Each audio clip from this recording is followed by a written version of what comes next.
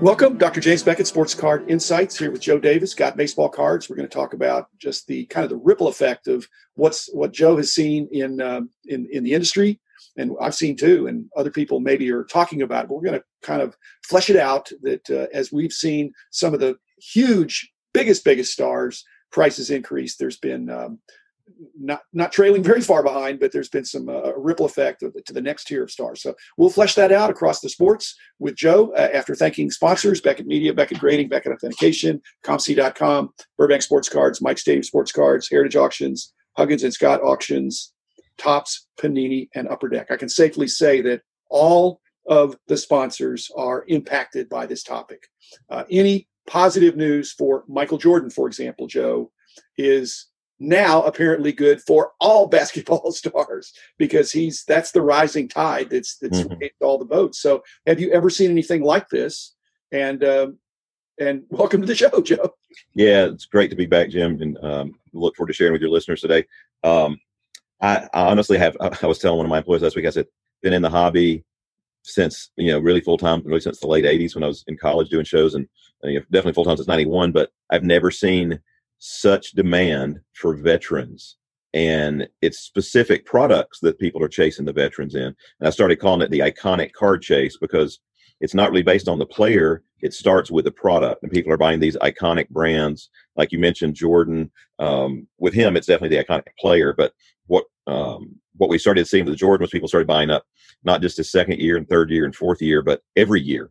And we saw tremendous demand we're seeing for like his Topps Chrome issues and his Topps Finest and some of those early Chrome cards of Jordan. We see crazy demand, and then we've seen that roll over to other players. And it feels like it started with basketball because we started seeing crazy demand for LeBron, like his first Prism card, and then early Finest and Chrome cards on LeBron. And the ripple effect has rolled over. Go ahead. These are his 10th year cards. Oh yeah. So it used to be the rookie and second and third maybe, and now it's 10th. But if it's the right brand, the premium brand. Now, would you say that does it also apply? So brand is really important. Does it also apply to some of these in-action cards and combo cards and other specials or inserts, or is it mainly base cards of premium brands? It's primarily base and base parallels, but the huge increase that we're seeing is the chase has been for base most of all. I mean, maybe because we don't have as many of the key parallels of these guys, and we're not seeing the orders for those. But like we're seeing demand for first year of every brand of LeBron and Brady, and I mean it's insane. A 2012 Brady Prism PSA 10 sold for over $800, and that's 12th year card, and LeBron sold for $1,800, and then I even saw a 16 Optic, which of course first year Optic Tom Brady 10 sells for over $200. I mean, that's been a $3-4 card for the last 4 years. But raw, what are they selling for? And basically, if it's raw and would be equivalent to an 8, is that still going to be the raw price? Are people able to buy a raw card at a more reasonable price and then get it graded? Oh yeah, that's where it gets jacked up. If it's does it have to be at least a 9 or you got to be 9.5 and 10s? I mean, of course, people are rolling the dice, buying them up to try to get the 10s. But I'll give you an example. One of the early cards that started this part of the shift was the 18-19 Optic LeBron, which was not his first Optic card, but it was his first Laker card. We just sold we had a PSA 10 close for over $300, and even 9s, we sold one for $50 last week. And I bought those for $2 a card raw a couple months ago, or maybe 3 months ago. So not once the 10s are clearing $100, you're seeing the 9s bring in 25 or so, 25, 30. So even 9s, if you buy them at the right price, you're not going to get hurt. A lot of the kind of stuff I sent in over 1,000 cards just last week, and most of it was Chrome type veterans and older Michael Jordan cards. And mainly my goal was, as long as this is a 9, we're safe. So, and 10s will be a bonus. Back in the day, it was 6 weeks ago, maybe that the player on the card is really, really important. That's a huge determinant of value. The condition of the card and the age of the card. But this what has happened lately is the brand, Correct. Premium brand, even for a base card. It's astounding, but it's welcome because, as we've said, if a hobby that doesn't appreciate base cards is not as healthy of a hobby as one where the base cards are, hey, I got this player, instead of thinking I got the player, but it's only a base card. So I'm encouraged by that. Yeah, and what's really interesting is it's starting, like I said, with your LeBrons and your Jordan and so forth, but it is trickling down to your semi-stars, to your minor stars. Like you take 12-13 Prism basketball, where the LeBron shot up so high. After that happened, we started seeing orders for Durant and then Westbrook and Curry and all the way down to some of your minor stars. And people weren't just buying a card; they were wanting everything we had in stock. So you knew that was investors saying, "I want to load up on quantities of this brand of names that I know." And it's especially true of Hall of Famers and future Hall of Famers. Right. And is it an aesthetic thing, or is it, in other words, some of these cards are outright beautiful. Yes. Others are just premium brands that are expensive and they're glitzy, but not necessarily beautiful. Is this partly about the aesthetics of some of these creative premium brands that I won't say spare no expense, but they're very professionally designed? Yeah. Great when you show them to somebody. Right. I think that's definitely part of it. I think it's more so people are following the trend, like they go, like first year Prism in every sport. Even 2012 Prism baseball has blown up. It's not even licensed. But people are, the Trouts have blown up, the Jeters, the Griffeys, Boja. I mean, any of your iconic guys, the Hall of Famers or the people that are known well, those have taken off. First year select in every sport is taking off.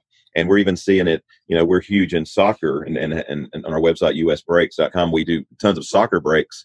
And in the last 3 weeks, we're even seeing the chase for base cards in soccer. I mean, tons of demand for Messi and Ronaldo and, the other top stars from their first Prism product and first select product.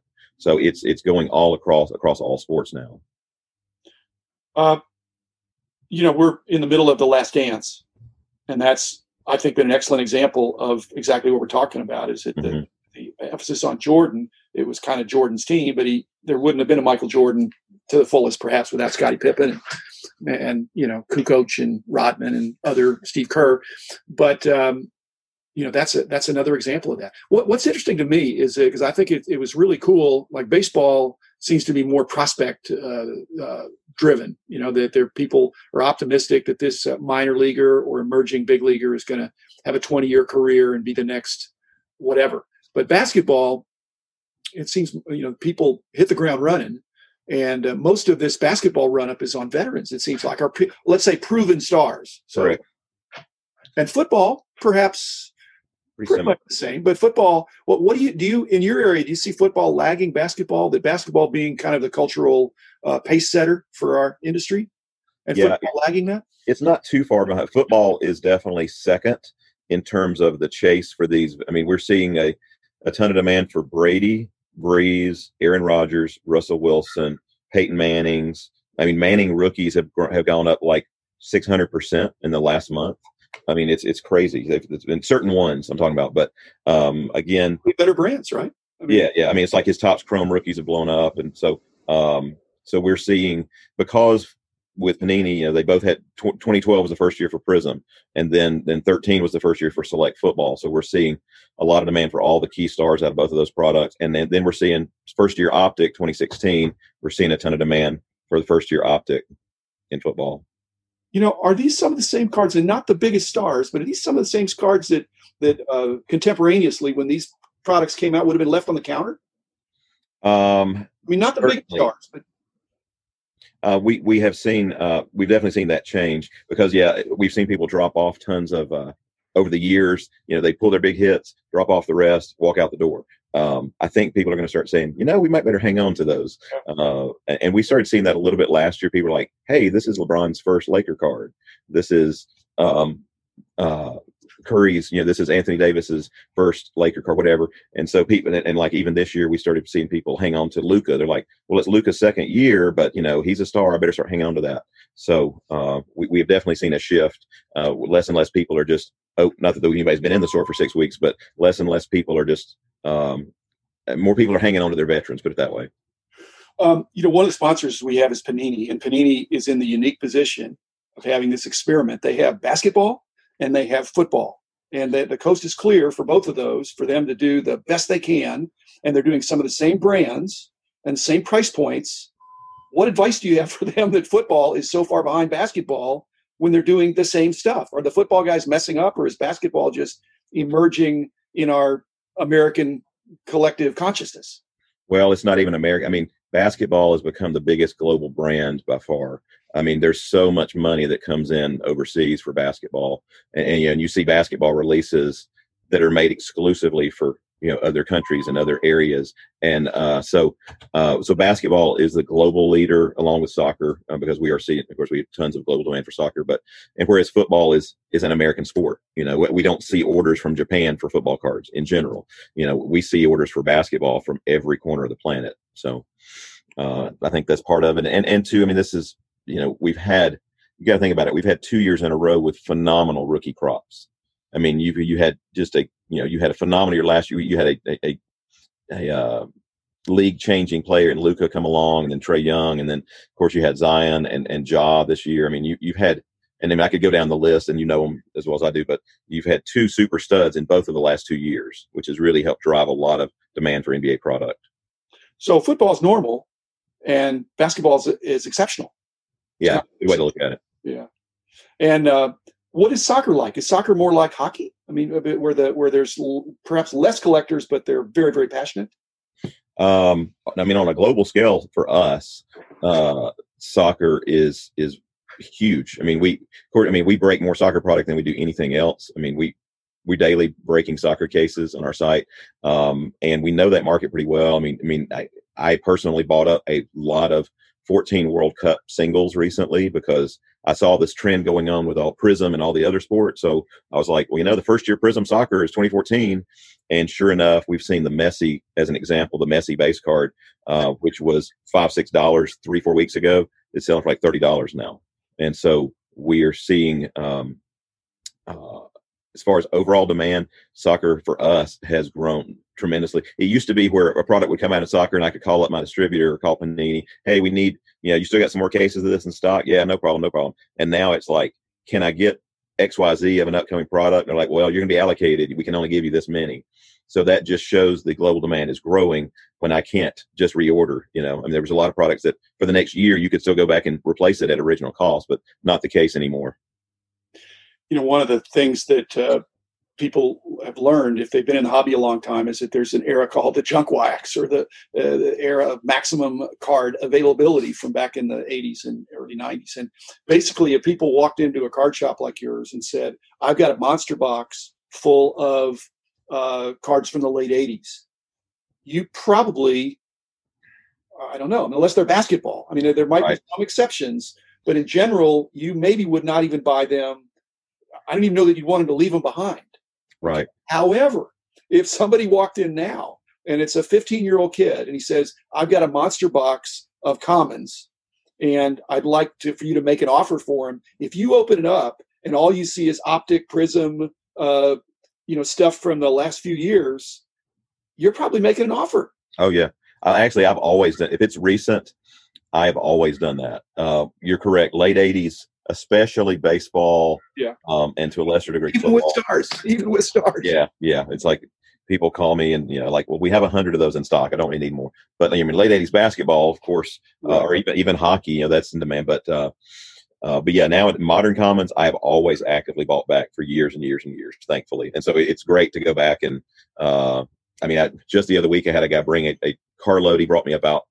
I'll say the other week, it's been 2 months, I guess, since we've been closed, but he brought me probably 25,000s and he wanted, I don't remember, it's $200 or $250. And this was stuff from the last 3 years.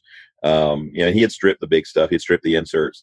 And so then when all the LeBron Prism stuff started taking off and the Giannis Prism stuff, I went through, there was a couple of 5,000s of 17, 18 Prism basketball. And I pulled a huge stack of LeBrons and Giannis's. I'm like, well, paid for the whole deal, So yeah, we love buying Modern Commons because there's always, especially with the demand for veteran stars out of the Chrome stuff now.